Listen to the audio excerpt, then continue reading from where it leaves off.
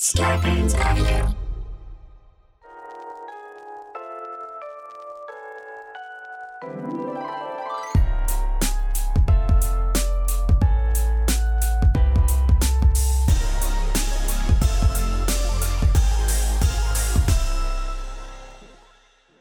Welcome to You're Making It Worse. I'm Elliot Glazer. I'm Brent Sullivan. And I'm H. Alan Scott. We're here. We're queer. Meh.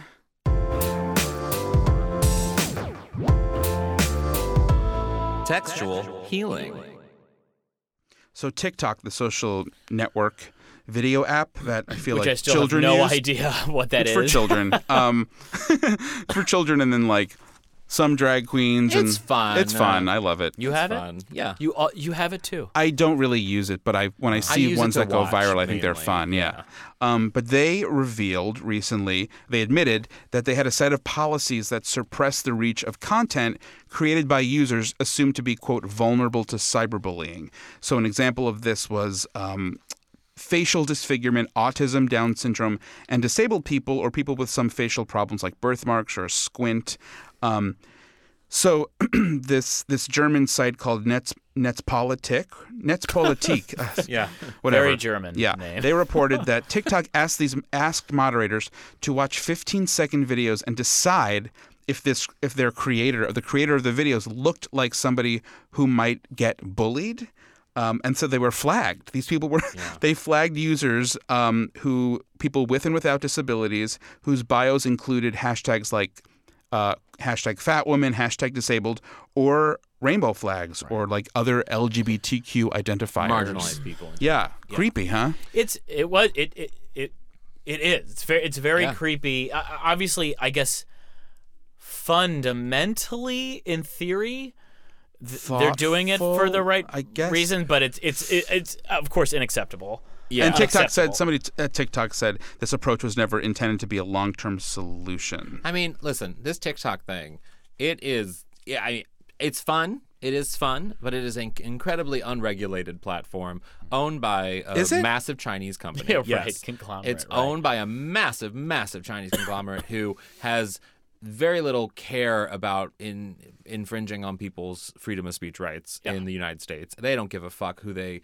take off, who they add on, who they offend. It doesn't matter to them because at the end of the day, it's all about money. And these people will create a newer profile and probably be blocked at some point again. Right. And so it's I get what you're saying, Brent. That fundamentally there's something good about what they're trying to do. But that said, TikTok is a shit show waiting to implode in the next couple of years if it's not somehow regulated in some capacity. Well, it also would be like if Facebook was like, okay, well, we can't have black people on our platform because KKK members are on Exactly. here. You know? Yeah. Like you can't. I mean, it's just bad logic, and you can't do it. It's bad logic, and it's not how the internet works, and it's not how the internet works in the United States, where most European countries, it is only in one area of the world where they want to take the information put onto TikTok and then twist it or deny its access to viewers. And that's China. And it just happens to be that this company is a Chinese company that owns TikTok who doesn't give a fuck. Does this company also own Grindr? It's a different company, but there is a Chinese gaming company that owns Grindr. I think it's a different company. I think so. Yeah. Yeah. But a Chinese company owns Grindr. Yeah. Right. And, not to say that Chinese companies are bad, but they have a different set They're regulated by a different set of principles. that don't include freedom of speech. Oh, it's funny because TikTok said while the intention was good, the approach was wrong, and we've long since changed the earlier policy in favor of more nuanced anti-bullying policies and protections.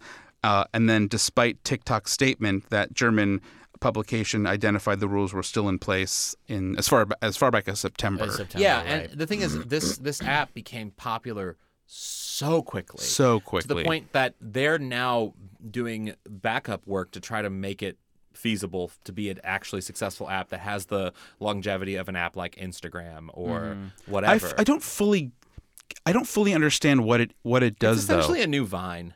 So it's videos that repeat, but is the lip syncing element The lip sync is just just a fun- niche, the a lip part of syncing- it? The lip syncing element is primarily popular in the United States, also around the world, but because TikTok, I believe in the United States, was originally Musical.ly. right? And it was yes, it was a that lip makes sense. syncing app. Yes, And so there's a lot of it that's left over, but it's not exclusively a lip syncing app. It's Right. a short form video editing. But is lip sync the thing that's blown up the most? No, I wouldn't even say that. I mean, I think that's a big part of it. Yeah. But I wouldn't say that is the thing that's generating the most traffic. I Yeah. mean, you have, like, for example, probably one of the more popular videos that come out of TikTok is the girl sort of crying while also singing or moving. She's like really sad, and she's like,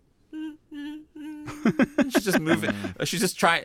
Her body movements are supposed to be that she's happy, but her face is that she is so distraught. That's and fun sad. to watch, though. And it's No, fun. it is. I mean, truly. it's stupid fun, Yeah. but it's like it is what it is. And I don't think that had anything to do with lip syncing, if I remember correctly. So I'm like, not interested, and I won't be downloading. I was but gonna say there are some fun. Like there was one that I saw recently. And again, it has nothing to do with lip syncing. There was one where in the video, this guy.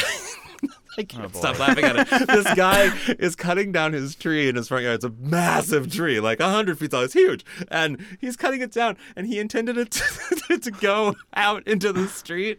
Yeah, but those videos are so common. But instead it falls. it's like America's Funniest Home it's like an Videos. AFV And the guy's voice is like, no. It's so funny. That's so dumb. That's like so old school. I don't care. Yeah. It's still funny. Yeah, all right. I want to see if it would even download on your phone. My phone is not that what old. What is it? It's a 4? 2 years old. But how it's is he going to get it on his iPod Shuffle? That's true. Not even joking. Zeke Smith is here. Welcome, Hey, Zeke. Hi, great to be here, Zeke, fellas. what's your main occupation? So the way that I make money is I'm a day trader. Okay. But like everyone in Los Angeles, I'm aspiring to be something, and for me, that is to write for film and television. Oh. Contact me in my management for samples if you're interested. Well, the thing that you're most know famous me from, for, right? yeah. Yes, it isn't a career. Being on reality television is not a career. At least it should not be. We should shame those who seek to make it so. But I am a former contestant on the show Survivor. I played What season were you on? I was on season 33, Millennials versus Gen X, where I was a millennial. Wow. And then I was bragging. on an all-star season, like immediately following, called Survivor Game Changers. Oh my god. And that's the one that... That's the one in which I was famously outed as transgender. Yeah. That's wild. So obviously that made news, national headlines. It did, yes.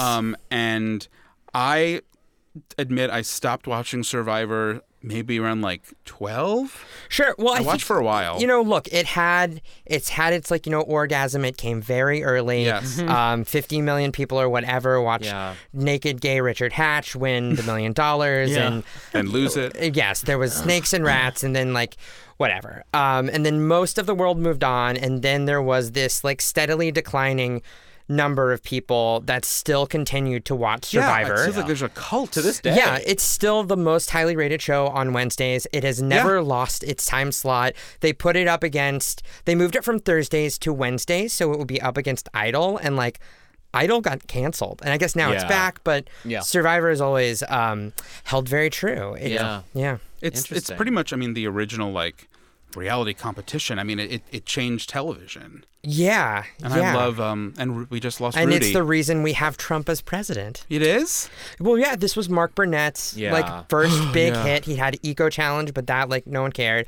And then Survivor gave him all of the access to whomever. And then The Apprentice came after that. Do you think Apprentice that? came. Do you think that? Do you guys all think that? Oh, I do. 100%. I do. Yeah, because I think if you, I mean, you're a New Yorker. I was a New Yorker for a limited time, but I feel like most people thought Trump was a joke. Well, yes. There's a great book called Trump Revealed that essentially sets that up, where it talks about how toxic and vulnerable Trump was before Mark Burnett came to him. And even in that first season, Trump was sort of doing whatever Mark said because he had no authority to speak on. He had lost all his money. He was essentially just selling his name, however he could. Right, sure. He's like a cartoon character that Western people actually believed was the Monopoly Man. Yeah. Right? Yeah. But no, like now I feel bad about it, but I used to love The Celebrity Apprentice. Me too. Oh, I used to love You The kidding? Apprentice. When it first came on, I loved it. Crying? Oh my God. Meatloaf and Gary Busey. Gary Busey. And, that Joan was Rivers calling somebody a pit viper? yeah. She goes, you're a polka player. Polka player. It was so good. Polka player. The formula for The Apprentice was great, but the image in which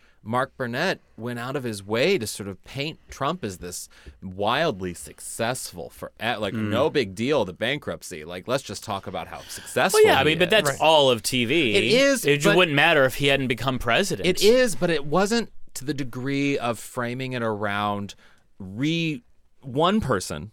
You have like the Housewives. Well, yeah, these people redeem themselves because they have access to whatever, but there's 5 of them and it doesn't really matter. They have no real power. Yeah. That show was showing, this man has power. You know what I mean? Like, has the ability to move mountains and build buildings. You believe it, right? Like the distinction I like to make. So my boyfriend's on a television show. His name's Nico Santos. He's on NBC Superstore, and we will both get approached by people. And when he gets approached, people are like, "Oh, I love you on that show." And there's clearly some sort of separation that like the undocumented retail store worker that he portrays is not actually who he is. Yeah. Whereas with me, people come up and they feel like they know me because they understand that I'm the guy from television. And I was made, like, my character is made to be very like earnest and shucks and inspiring, and I think you'll soon find that I'm, a trash box garbage can. But still, people think they're like, oh, what a swell fella he is. And I think that's what they believe with Trump. Is like, oh no, it's reality television. This is who he is. I'm being told he's a successful businessman, so of course he is. So before we get into the Jeff Varner of it all, did you enjoy your time on Survivor the first time and or the second time? Oh, sure. Yes, I did. So I guess my background was I was a huge Survivor fan. Yeah. And for me, like, oh God, I haven't told the story in a bit. So for me, I really fell in love with Survivor when I was recovering from chest surgery, where you're just like hopped up on Percocet. And, I transitioned like 12 years ago. This is back before anybody knew what a trans guy was. I didn't. I was all sorts of queer in high school, but even I didn't know what a trans guy was until I showed up at college when I was 18 years old in Massachusetts, and they were like, "Yeah, we think you're probably not a lesbian. You're probably a trans guy." Yeah. And anyway, so yes, I had to leave school. I was depressed. I was isolated. I had no friends. I just had my pain meds and season after season of Survivor. Yeah. Did you go back home? I did. Well, it's complicated. My parents sort of had to move away from where I'm from, which is from Oklahoma. So like I was home, but not the home I grew up in. Yeah, got it. And I had to leave school. I was super depressed. I had like gained all this weight, and I thought watching Survivors, I was like, I want to gain strength. Like one day, I want to be able to go do Survivor, and I did. That's sort of how I beat the debilitating depression. Is I would like go run around in the hills behind the house and like build shelters and like use an axe and make fire, and it was this dream that I had that had been playing in the background. And then I lived in New York for many years and I did comedy, and eventually I sort of convinced myself that it was a good idea to go apply to be on Survivor. I would say like part of the story is also I transitioned in college and everyone knew, and it was a big thing, and like I was in the papers and it was a lot. And then when I moved to New York, like all my shit was in order, and I had a very bad mustache at the time, but it was coming in. And nobody knew I was trans. I was just this dude named Zeke, and I was like, this is great. This is fabulous. This is lovely. And not really having any sort of like other older trans guy to explain how to live life to me, I just didn't tell anybody except the people that I slept with. Like even very, very close friends, I did not tell for many years. So applying for reality television, having this, deep secret, like not just any reality television show, by the way, like a show in which you like by definition run around in your underwear. I mean, you live by the elements. I mean, it's a wildly extreme show. Horrible. Did that provide you anxiety to think about like, what if I'm on this show and like and someone notices a scar? I think I had sort of like a plan for that, but it had been not a source of anxiety for so long because I had been living as a non-disclosing trans person for so long. I was like, this is just fine. And also I was prepared for something to happen. I was like, something happens, we'll just I'll deal with it at the time. So I go through the application process. They love me. I'm very excited. This is the most exciting thing that's ever happened. I get out there. I have so much fun the first time to give the long answer to your first question. Yeah. It was a blast. It was so much fun. Yeah. I get voted out on day 33 of 39. And Jeff's like, the tribe has spoken. And he, Right. looks me in my eyes and Puts out the candle. pushed out my dreams. And then The torch, not the candle. It's a candle. Alan. whatever you like. And then I walk around and gave my shucks, I lost. I'll get him next time. And then I feel a tap on my shoulder and I look and there's Mr. Jeff Probst and he goes, come with me. And so we walk into the jungle hand in hand. Oh. And he goes, Zeke, we loved you. We want you back for an all-star season. It starts filming in 2 weeks.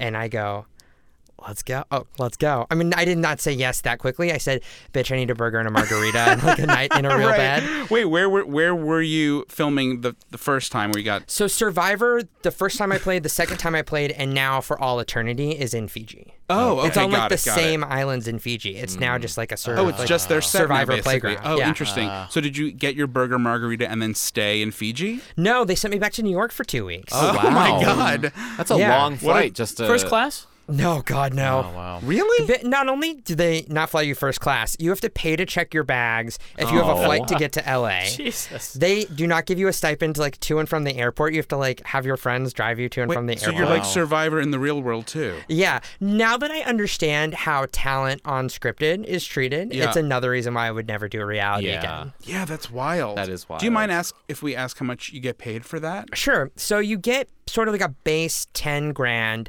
if you follow all the rules and you show up at the live finale. Oh, okay. And that's the money CBS gives you. And then starting at getting, then you make money based on your placement. Oh. So the first person out is guaranteed $2.5. So if you're the first person out, you might, for being away for 7 weeks, you will get $12,500, which is taxed in enormous rate because it's taxed as gambling winnings. Yeah.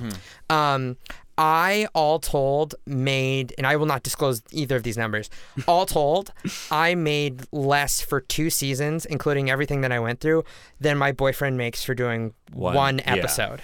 That's insane. And some weeks he's just in half a page, so Yeah. he will go in for 3 hours on a Friday afternoon, and he made more money than I made in 4 months in Fiji not That's eating. insane. Yeah, it's so, crazy. So what? What was that? Did you? You're eating. What are you eating? What? How does You're that not work? you're not. You may get a handful of rice. Maybe you'll have someone who's good with the little spear fishy thingy, and you'll get a couple of mouthfuls of. Did you lose of a lot fish. of weight? I did, but every now and again you'll have a reward challenge. After the first 12 days, there will be a reward challenge, which typically the reward is food, and typically the reward challenge ends. The most important part of it is a puzzle, and I'm really good and really fast at doing puzzles, so I would always win the reward challenges. So I would be in this vicious cycle of starving and binging and starving and binging. Yeah. And your body goes into ketosis, Keto. Yeah. Keto, baby. Yeah. But it takes 48 hours. People talk about the keto flu. So when you're just eating small amounts of rice and fish, after 48 hours, your body does kick into that. And you do start losing a lot of fat. And also you don't have the hunger pains. Yeah. Your brain will race with visions of food. Huh. Burgers, but a burger covered with ice cream and hot fudge and then deep fried. you're And then pregnant. go crazy cravings. But you won't feel super hungry, but then I would always go and binge, and then I'd have to go through the keto flu again. So wait, Yeah. there's got to be a certain type of person that you must have encountered in the other survivors where you guys are all nuts. You're like, we yeah. have to do this. It's such an extreme thing. But you must, I'm assuming you just live it and love it. Yeah, well, you're very hyped up for it. You obviously, before they let you go out there, they first lock you in a hotel not too far from here. They lock you in a hotel, and I drive by it all the time. I'm like, I remember when I was locked in that hotel for a week. God. And basically, you're locked in your room the entire time. Yeah, for a week. If you're lucky. If you don't, they'll start with 50 people, and then every meal you'll come back to, there'll be fewer and fewer people. They just send This you is like a training thing. Well, yeah, it's casting. So it's a week long in a hotel with a battery of psychological examinations, physical examinations, interviews with producers. I think that was the first time I met Mark Burnett. They take you over to Radford and you meet with a room of CBS executives and have 3 minutes to charm them. But most of the time you're just locked in your hotel room with no information phone and nothing to do, and you just sort of like pace around and go crazy. You can't, no phone, nothing. You have TV and phone there, but they sort of imply that your room is bugged and being monitored. It's not. Like, it's very much not. That would be illegal. Yeah, wouldn't it probably would be illegal, I think. Yeah. Well, I don't know. Those contracts and waivers that you sign, you'd be surprised. But no, it's interesting. It's been 3.5 years, since even my seasons were airing, and the perspective I have on it now is very different than the perspective I had on the time. Course, obviously, I went as this big fan. I had this sort of amazing experience where I played back to back and I was an all-star, and then I had a story which sort of made me the most well-known person on either of my seasons, and that meant a lot to me as someone who cared about Survivor.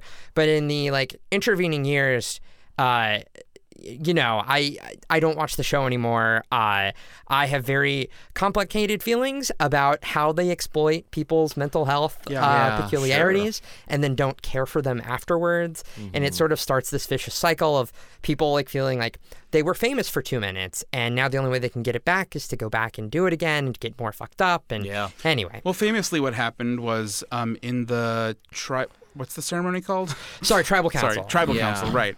Another contestant, Jeff Varner, who was on a much earlier... He was actually on the second season. Yeah, that's right. And then he was on the 32nd season as well. Got it. And he's an openly gay man. Mm-hmm. Though the first 2 times he played, he was not openly gay. Oh, right. That's right. I'm going... Oh, my God. My memory is racing. Well, it's fine. I mean, it's just my life, darling. Oh, my God. I'm familiar with the details. So anyway, in that episode, he outed you as trans and did so in a way that made it look like you were, quote unquote, keeping a secret. Right. To some extent I was, right? I was keeping something private. But the idea is he was getting voted out. He knew he was getting voted out. And to cast and to encourage people not to trust me, he was like, Zeke is deceptive because he's not telling you that he's transgender. Mm-hmm. And that is, the use of deception against someone disclosing their status as trans has historically been used as the justification for violence, particularly against trans women of color. Absolutely. Right. So it's loaded with all this. Yeah, of course. Yes, but the my saving grace was that everyone around me was like, this is you're terrible. It's very moving to watch. It is. It's sort of like a 15-minute, cute little morality play. I will say it was. I mean, I watched it when it happened initially. Mm-hmm. I wasn't watching the show, but of course I watched that moment. Sure. And then watching it, I was trending on Facebook that day. What's Facebook? And just watching it recently before you coming here, I got emotional watching it because there's this sort of someone does something. And they're not necessarily ill-intentioned. They're playing a game, but at the same time, their intentions are very ill-intentioned, and they're very mean and ignorant. And the way you sat there and allowed, which I think is a very queer mindset, your community. It's incredible. It was incredible to watch. Your community to then come to your defense because there's nothing you can do other than live in your truth. And you have nothing, you don't have to respond to this person who's being ignorant. Your community then, who aren't maybe necessarily queer, have to respond to that person because it's to them, it's their equal to say, you're being ignorant. Were all moved. It was very moving. It was I was surprised that Probst even seemed really pissed off that Varner had outed him. He seems like a very, with the contestants everyone was on the same page. It was like, this was wrong. You shouldn't do this. I think it's not so much that. I mean, I was in shock. Now that I understand the clinical conditions of shock, I understand that's what my brain was going through. And then I sort of came back. But thank God everyone was on my side. Yes. Thank God Probst was on my side. Thank God Jeff Varner left, and I didn't. You have to deal with him you gave him. You gave him a hug, which just showed a stoicism that is, unparalleled. Honestly, it was that's incredible. Had you previously had a relationship with him on the show? No, we got. So part of the thing is you start on tribes and then you swip and you swap. Yeah. We'd just been swapped together 3 or 4 days before. The reason he knew that I was trans is that a person who was a casting part of the a lower member of the casting who knew that I was trans but wasn't fully looped in on how protected that information was, told a reporter before my first season. And the reporter didn't tell anybody except apparently Jeff Varner. And then Varner like brought that information from this reporter into the game. It really does illustrate, I think, in a lot of ways, sort of the toxic nature of, and I mean, we all can speak to this, of white, gay, male sort of toxic masculinity, in that there is this sort of idea of like, I'm just stating a fact. I'm not being ignorant. I'm not being, transphobic or anything. I'm just stating a fact. It's informational. And then you see him realize his toxic behavior in the moment. And that is even sobering to watch, because absolutely it's the whole moment is just so moving. Yeah. And I don't know if we were on. I don't think we were recording yet, but I mentioned that there has been sort of like Survivor has tiptoed again into the like rip from the headlines. And, I've been made over the past few weeks to feel yet again like so grateful and thankful for all of the allies that I had at that tribal council, because in recent episodes of Survivor, there has been a man who has been sexually harassing young women on the show. Like, openly? Yeah. I mean, it's what... Like the show's allowing it to be aired. Right. That's disgusting. Yeah. And then a young woman who I went to college with spoke up about it and was like, I think we need to vote this guy off because he's making the other women feel uncomfortable. Wow. And it's, it's inappropriate touching. So it's sort of like gray area stuff, but it's, he's touched young women, all the women under 30. They have expressed that they don't want him to touch anymore, and he has kept touching. And the show even sort of like warned him, though it's ambiguous about what that meant because it wasn't on camera. But anyway, CBS has had its own problems with that. Right. And this is all, happening in the summer when Moonves is being fired, and regardless. So this young woman is like, I feel like we need to vote this guy out because he's making the young women feel uncomfortable. And everyone's like, yeah, like we agree. And other young women are like, yeah, he's made me feel uncomfortable too. But then they end up voting out the young woman who expressed discomfort with the man. Why? Oh, yikes. And other young women, sort of misrepresented their feelings, like misrepresented their accusations. And then the two people who defended the young woman who was being harassed immediately got voted out. And then so the harasser not only stays in the game, but when the issue is brought back up subsequently and the young woman who has harassed has been voted out and is now sitting on the jury, they let the dude talk and defend himself, and they let everybody else talk and defend themselves, but they make the young woman on the jury stay quiet and not like give her side of the story. Astounding. Wow. How is CBS allowing this to happening? Happen? I don't know. And I'm surprised there has not been more outrage about it. There has been some, but I don't think enough. I also think I think there are two parts of it. One is that the bigger headline was about the young women who misrepresented the accusations. The other thing is the guy who is the harasser. His name's Dan Spilo, and he's a manager. And like he reps Cal Penn, and he reps the young woman who is in the show with Patricia Arquette where there was the girl and she was Joey not sick. King? Yes, he represents her. Like he's an EP on Sunnyside, which is an NBC show. So yeah, it's a very messy situation. But all of which is to say, the morality tale, which I got to experience, thank God that everyone was on my side, and thank God the bad guy went away, because I'm sort of like reliving watching this season, like what would have happened if that was not the case. Yeah. Have you spoken to Jeff Varner? No, he doesn't particularly like me. After I watched the clip, it reminded me of, I looked him up, and he spouts a lot of like, spiritual mumbo jumbo nonsense on Twitter and stuff, and just tries to very clearly make himself look like I don't know, a guru or something. A what? A guru or something? Yeah, sort of like altruistic and touchy-feely.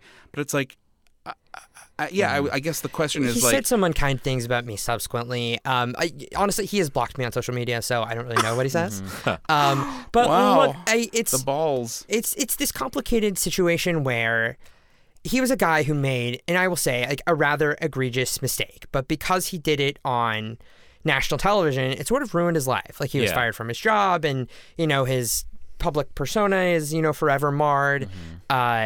And he became the villain and I became the hero. And I think that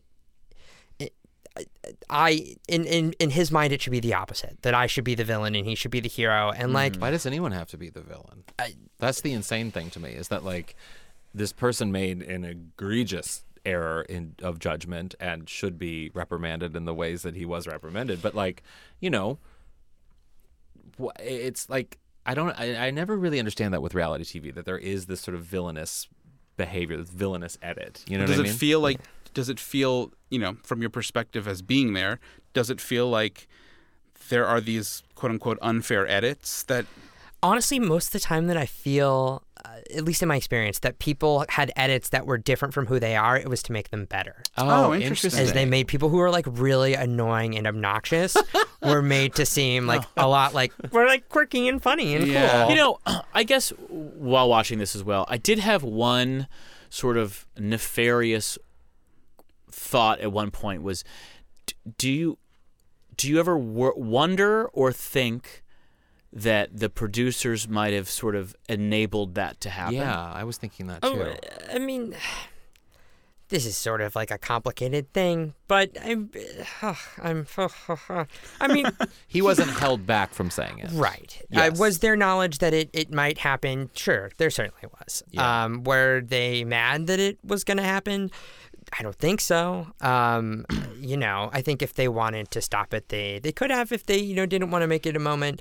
When he said something, they could have been like, "We're not going to talk about this." But you know, it's this weird thing where we let it play out, and then I waited 9 months and for it to air. Right. Just like I came home, and you know, I am like one of the few people that they actually like paid to like go to therapy, which was good. Yeah. And I've worked out. How many weeks? Do you get like a year of therapy? They gave me a year. They give most people like you can fight for like 4 sessions, but like the show therapist sat me down and was like, "Look, honey, we need you to go find a therapist. We need you to find someone expensive, and you need you to go every week." And I was like, "Great." I found a great guy in New York. If you need a therapist recommendation in New York, let me know. Got it. My boyfriend did a play back in New York for like a couple of months, and I went back to New York with him, and I like re-upped with my old therapist and was like, you do. Let's go kick around some old cobwebs. Yeah. Yeah, but it was just wild. You know, it changed my experience. Changed my life. I not only. Because, look, I was a person who no one essentially knew was trans, and now I am one of the more visible transgender men in the world, and I'm, like, exceedingly comfortable with being that, which is not something I could ever really imagine. Did you feel that in the moment? Like, that 9-month period between the moment happening and it airing, did you ever have a sense of, like, this could do some good? Yeah. I think that was part of the impetus of trying to do the best I could, because I was not a person who spoke publicly about being trans, and had to learn how to do that. Yeah. I like had meetings monthly with this dude Nick Adams from GLAAD, who's the director of transgender media, and is like the reason why people talk about trans people responsibly in media, like across the board. He does magic, and like I had homework and like classes and lessons, and had to like write and rewrite and rewrite and rewrite the piece that I had for the Hollywood Reporter. But that was the goal, was to I think to not so much like do something altruistic as it was, don't let the headline be trans guy was outed on Survivor, right? Like don't be the victim, right? Like claim this, own this, don't, you know.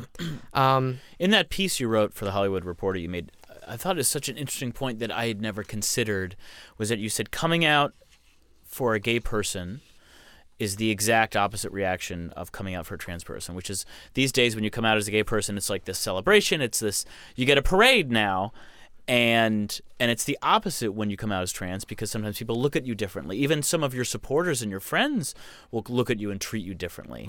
And I'd never like articulate. I hadn't considered it that way, but yeah. Well, I think there's also when someone like tells you that they're gay.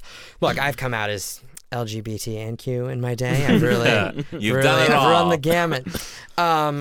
when you say like, look, I'm gay, like that doesn't require anything from anyone. They're like, oh, okay. So now I'm gonna ask if you're dating a boy instead of dating a Right. girl. Right. Yeah. Right. But whereas when you say like I'm trans, you're asking someone to refer to you by new pronouns, to refer to you by a new name, which like for some reason is really difficult for people to do. And when I was doing it, it required people to have like a shift in their perspective. Now I think people like get what it is. Though I think the more equivalent to would be like, now when people come out as non-binary, people are like, I don't know what I'm supposed to do. They is a plural pronoun. Like, people get all like huffy about it. Which is so silly because it's like, a woman gets married and she wants to take Mrs. instead of Miss. You have no problem saying Mrs. Why is this such a hard thing for people to change language? We change our language every single day based on people's behaviors and reactions and the way we live our lives. It's like if someone tells you something, it's not hard to change, be that people. hard, yeah. Well, right. I think it's more right. Everything stems from insecurity. I think most queer people who are struggling with like non-binary and sort of fluid identities think like, oh, well, what does this say about me? Yeah. Right. Or what do trans you people? have What does to that worry mean about me? that, basically. Yeah. Because I'm gay, do people think I'm a woman? Like, Right. And it's I mean, your perspective, your experience is particularly interesting in that you were kind of forced into becoming the face of something in a way that seemed, I mean, I'm not to speak for you, but it seemed clearly unpleasant at first and certainly wasn't asked for. Yeah, but I'm a survivor guy, right? Yeah, that's a good right. button. I like the adventure. I like I'm curious the too, like challenges it's brought. in terms of like to speak a little bit more to Alan's point, like seeing a cis white gay guy do something so unkind and thoughtless, Mean. I wonder, like, as a trans person, do you find that often in the community? Do you find there to be like a barrier? Well, it's been very interesting. I have noticed an extreme shift over the past 3 years. So I think, as you've probably picked up, like in addition to being trans, I'm also gay, and like I did have my lesbian time, but now like very much into the cock and the hole and all that. The hole, gross. Girl, some of us got two. Like it just holes. Just the word hole, guys. Hole. Yeah. Many years ago, it was a problem, and there was a problem with like the cis white gay guys and yada yada. Now, in the past 3 years, I find that when I'm in a romantic situation and it's leading to something sexual, and I'm like, oh, hey, by the way, I'm trans, no one bats an eye. Most of the time, like, fellas have all the lingo down. If they haven't been there, done that before, like, everyone's interested. No one has a problem. Like, there's great. Been a lack of issue. Good. But I would also say that I spend most of my fooling around time in like the barrier cubbier world, which I think tends to be a bit more body inclusive. Yes. So I can't say it's, I've only had a few hookups begin at, something like the Abbey or someplace like that. Yeah, sure. Famous gay bar, yeah. Yeah. I've only had hookups with like rejection there. Like that's literally the most I've hooked up with at the Abbey. I stuck my hand down a flight attendant's pants at the Abbey. Oh, well, fly those friendly still- skies down below. He still sends me dick pics every now and again. wow. Well, thank you No, wait, so sorry. yeah. Just a couple more questions that have nothing to do with being trans. Sure. I promise. I actually, I used to be weird about it, but now I'm like, let's spread the gospel. Okay. So I have a friend of mine who's obsessed with Survivor wanted to know, do you get to brush your teeth? No, but you have you get little twigs of bamboo and you sort of scrape your teeth, but also you're not really ingesting anything, so your teeth aren't getting as dirty as they would in the real Like world. if you drank like a Mountain Dew or something. Right, it's not like... Yeah. Do you practice making fire before you go on the show? I did, and I've made fire with like the bamboo. I didn't even make it with the thing. I made that with the bamboo. You did? Yeah, I bought a bundle of bamboo from Home Depot, and I had a little outdoor space in New York because that's where I used to live. hilarious. And I bought a machete, Wow. and I would hack up the machete and practice making So fire. rustic. Oh my God. Do immunity idols look as easy to find as they seem? They always look like they're in the trunk of a weird looking tree. Well, I never found one, so clearly I thought they were extraordinarily difficult to find. There's sort of a belief amongst Survivor players that the people who are supposed to find idols do. Okay, and finally, do we like Jeff Probst? Oh, a sigh. Wow, oh my goodness. That's a curveball. I used to love Jeff. I used to think very highly of him, but the way he has handled the current situation with sexual harassment on the show, he's really fallen in my eyes. Wow. That's fascinating because, Brent, I made a point before about Jeff, and he's become an EP of, he was a host at first, but as time has gone on, he's showrunner. Yeah, he's a showrunner of the show. He fired the director of casting, who was the only woman in a senior position on the show, and now is in charge of casting. That's wild. He it's like an Andy Cohen move. Yeah, I think he recently stormed the promotions department and was like, "I'm going to take over promos too." Wow. Remember when that pic came out with his dick pic came out? I do. I And don't. It was, No. Was it good? I think it's photoshopped. I think you're right. Wow. I don't think it's. I'm going to go do some research. Yeah. But in the meantime, Right. thank you so much for being Yeah, here. thank you. Thanks for Where can people Thank you so follow much, you? Zeke. They can follow me on Instagram and Twitter at Zekerchief, which is ZekerChief. And if you happen to be going to the Sundance Film Festival this January, a documentary that I am part of called Disclosure was just selected. It's playing on the 27th at 11:30. Fantastic. Great. Congratulations. Yeah, Thanks. so much. And another thing. So let's say you're in Berlin, you've drunk a beer, you had a pretzel, and now you're out seeing the sights, right? One of your stops is to the Memorial of Murdered Jews of Europe, a 19,000. It is a real thing. Yeah. A 19,000 square meter site designed by architect Peter Eisenman. I always screw up his name. And basically, it's 2,711 concrete slabs arranged on a slope, and it's next to the Jewish Museum, which is one of the largest Jewish museums in the world. It's emotionally moving, and you're like, oh, I've got to share this moment on Instagram. Guys, And it's on burial ground, right? No. Oh, it's not. Okay. What do you do? I don't think maybe I Is this a trick take question? a picture. Maybe I take a picture so of it, but I as also you guys find that know, I don't know. I find it too ghoulish to even take a picture of it. To be honest, as you guys know, over the years there's been a lot of sort of heat around people posing for pictures, selfies, etc. At this memorial, the Memorial for Murdered Jews of Europe. I say that intentionally, even though people think that that's like being really harsh, but that is actually the title of the memorial. Yeah, right. And I think it's important to note that it is not a memorial for the gypsies that were murdered or for the political activists that were murdered or for the LGBTQ people that were murdered. It is a memorial for the murdered Jews of Europe. 6 million, baby. Next to the Jewish Museum, which tells the history of the Jewish people, with a large part of it being the Holocaust. And when these people have posted pictures in the past, they've received backlash. Mayor Pete Buttigieg recently, his husband a few years ago, posted a picture of Pete Buttigieg walking through the concrete slabs, and the caption just said, "This guy," and with a sort of a heart, like he was being loving to his husband. Or I think then fiance, I'm not sure.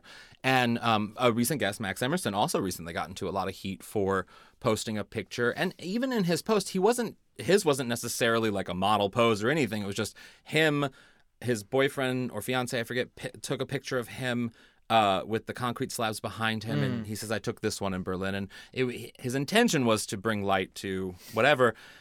Well, too many people. I think you said something about people are forgetting. People are forgetting, and I think the Holocaust. I think his intentions were probably good, but honestly, what people are forgetting to do is Google. It is not necessarily, even though people make the argument often that it's not sacred ground and that it is a memorial that people can. And Peter Eisenman has said many times he's a really complicated figure, but he said many times that it's a public memorial and people can use it as they will. But that said, for me as a Jew, and I think Elliot, you would probably also agree with this, that but in terms of talking about sort of Jewish history, sometimes the things that become sacred are the unintentional areas of life and history that make something sacred. So, Dachau is not a sacred ground because of the Holocaust. It's a sacred ground because millions of people lost their lives, were murdered, and then because of what was done to people, it becomes a sacred ground. And because of how people look at this memorial of murdered Jews, Elie Wiesel said that not all victims were Jews, but all Jews were victims. And that's a really interesting. Think about that. Not all Jews were victims, but all Jews were victims. I'm sorry. Yeah. And because you're impacted by it. Mm-hmm. And then people push back, and which Max did. He pushes back saying that, LGBTQ people also were murdered. So and Max, in fact, after posting this picture, yes, Well, he got a lot of himself. shit for it. He got a lot of shit and for it was it. very interesting for me as a Jew, but also like having had him on the podcast and. It's hard. It was hard for me. We texted about Yeah. this a lot. It was emotionally very difficult for me to.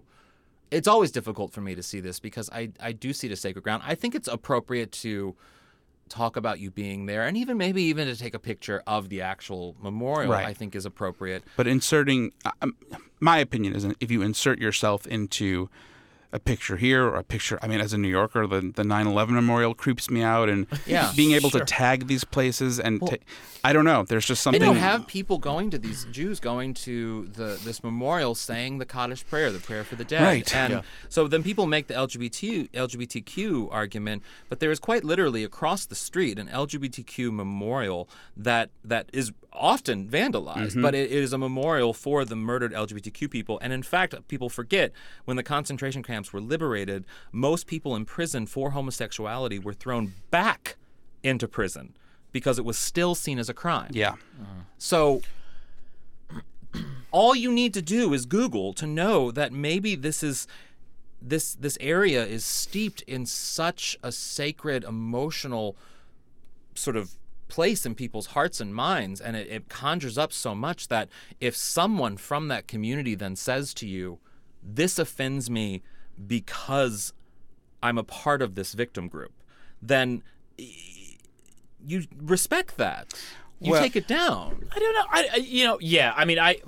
Needless to say, I wouldn't take a picture of myself, this old mug, at the murdered Jews memorial to the murdered Jews of Europe. But I don't know. I thought this was a little tougher for me because it's just how our world works. I don't like it. I don't like how our world works now with Instagram and social media. But I guess some people think putting their face in a picture at this memorial is doing the. I don't think. I don't think Max was ill-intentioned. I don't with think it. so either. I just also I agree with you where it's the world we live in, but I also. But the world we live in also shames people, and I think people, in this respect, it isn't. I don't view it as shaming, but they deserve to be shamed for it. Yeah, to at least be made aware that with Max, he posted a sort of clapback, I guess, where he said something about like directing your misguided rage elsewhere. Yeah. And as a Jew, as a That's Jewish not person, what you say. Yeah. I thought, well, it's not, the rage is not misguided. And to be offended, is completely valid. It would be like a white person going to the museum where Martin Luther King was murdered, and taking a picture on that balcony or taking a tour of that area and posing in that area. It's just disrespectful. And if an African American person then says to you after they post, an African American friend of yours sees that picture on your Instagram and says, "Listen, that's emotionally difficult for me," and I wouldn't call that misguided. You wouldn't call that misguided. You would take it down because I think in some ways, I hate to say it, but I think Jews are often pushed. They're sort of uncomfort with things like these pictures at the memorial for the murdered Jews of Europe. Those disagreements or objections are sometimes pushed aside because they're not seen as warranted, when in reality it's like, this is, even though it's not a burial ground and it's not there was no camp here, or there was no prison camp here, it still has become an unintentional sacred space. And to Brent's point, it's like I think the idea of being, and it's so common now, but the idea of being like, I'm at a place, I need a picture of myself here as proof. Mm-hmm. And I don't think it's necessarily ill-intentioned. It's not something that I do personally, But I do think that when you're at a place like this, or I think Like- it's just I don't know. I feel like it's like it's better to know what's that weird this is wrong. is when someone dies now, like someone dies suddenly, and maybe you go to their Facebook page, maybe you go to their siblings or Facebook page, and they're like, hey, just so you know, we found out our sister died last night, and then you read the comments, on their wall or and something, it'll be like emoticons, I and couldn't it's yes. poorly like misspelled words. Couldn't and agree with it's you more. It's such a bizarre sideshow that you're like, why would you write condolences and not spell check it? And it's like it doesn't. And why would you minimize you're minimizing it to an emoji? The person who's writing this isn't being disingenuous. No. Via my own, by no one's standards, but my own, I'm saying, how could you be such a clod that in this person's time of like tragedy, you're putting the cry emoji on their page? I couldn't agree but with you that's more. just how some people function. Yes. Well, and I also think And that that's doesn't mean sort they're of monsters, of course. Like years ago, I always hated, one of the things I hated about Facebook from the very beginning was that people have an obsession with wishing you a happy birthday. Publicly wishing you a happy birthday. Sure. And I hate it. I hate it. Not that I hate my birthday. I just hate this fake, false merriment of you who I've never spoken with or maybe spoken with twice in the year are wishing me a happy birthday. You don't give a fuck about me. The robot profiles and everything. Exactly. Yeah. And so I disabled the ability for people to write on my wall. And what I find so interesting every year without fail, and I've been doing this since I disabled my wall in 2012 when I was sitting in chemo because people were putting messages on my wall because I found the social You're brave. the social sort of currency that they get from being publicly sort of aware of your issue or your thing. They want to like it. They want to be recognized for being valiant. They want to be seen as compassionate. And I took that away from them, and people then on my birthday particularly get angry. I'll have comments on random pictures being like, I can't write on your wall, so I'm commenting here, happy birthday. And it's so funny. it's just, and then on my birthday now, people will message me, which I think is more appropriate. And maybe I'm an asshole, but I just won't respond to any of them. And so this year I noticed in Messenger. Thank you. And I have 10 years of happy birthday from people that I've never messaged. Thank you. From some comedian in South Dakota. Yeah, someone I random met, right. and I love that they want to wish me happy birthday. That's great. I'm never gonna wish you happy birthday ever in my life because I don't give a fuck. I give a fuck about you as a human being. Sure, I don't want no harm to happen to you, but there is a public sort of acceptance and currency that they get from taking pictures at places like this or mourning someone's loss. They want to be seen as I care. This made me think like this particular example made me think like to your point, it's so true. It's like it just hit me from this one post, quite honestly, the idea that now we've talked about, as Max talked about, like thirstivism, the idea of being like an activist.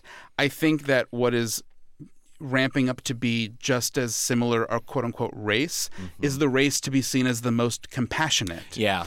And I'm baffled by that as being a new sort of conduit to popularity is to be seen as the most thoughtful, because you could see in the comments people were like, what about this, what about that, and it was like, we're aware of this, I raised awareness about that, and it's like at some point it just feels like a show. It's like you're not listening. Correct. You're wanting to spread awareness, but in fighting back on it you're actually doing the opposite of spreading awareness. But then I always think when you saying that, and just in general, there's this line from Girls Trip. Regina Hall tells, who's the woman from Grey's Anatomy? She's really funny. Kate Walsh. She's great.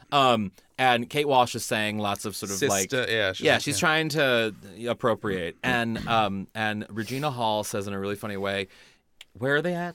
They're the BET. Because you wanted to go to it. Yeah. Oh, the Essence Fest. The Essence Fest, yeah. Which I love that you wanted to go to the Essence Fest. But music. Regina Hall says, you are a guest in this space. Please act respectful and accordingly, which I think says so much. And And you know what I said? I had a direct message with Max, just texting back and forth about sort of my own reservations with this post and how I felt about it. And I said basically that you are in that space a guest because it is the memorial for the murdered Jews of Europe. You are a guest in that space. And when Jews say to you, this makes me uncomfortable because of XYZ, you have to listen because you are a guest. It is not about you pushing awareness. It is about the people who are most impacted by that space and how they feel about what you're doing in that space. And if there's reservations, listen, hear it, act accordingly. And that's why, to me, the idea of, again, I don't think Max is a monster by don't any either. means. I just think the choice to put yourself in the picture, a picture at a memorial for It's the same with the Pete murder Buttigieg. of. Yes. Well, I guess we'll see when Instagram finally does away with likes, as they've been professing to Mine do are soon. gone. Oh wow! Yeah, I've seen it happening because I have my account and then Sadie Pines, and then I also run our account, and But- I'm noticing that they're gone. I mean, you see them on your own account, but when you visit like another account, they're gone. But point being, when Instagram goes away with them, Max and others no longer have to worry about getting those likes. So we'll see if he continues putting his face in We'll see. pictures of him surrounded by graves or what. But hey, guys, don't take a picture at the Memorial for the Murder Jews of Europe. And also the Museum of 9/11 or whatever. Fuck that shit. Yeah. So creepy.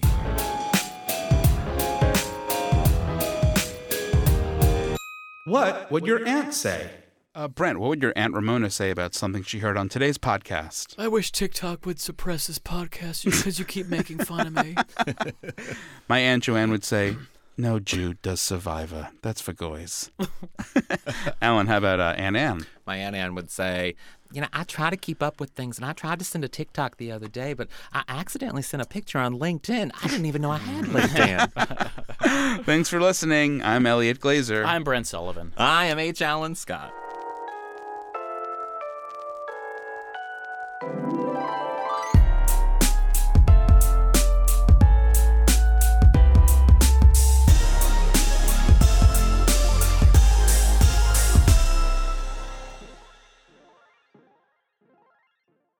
Starburns Audio, a podcast network.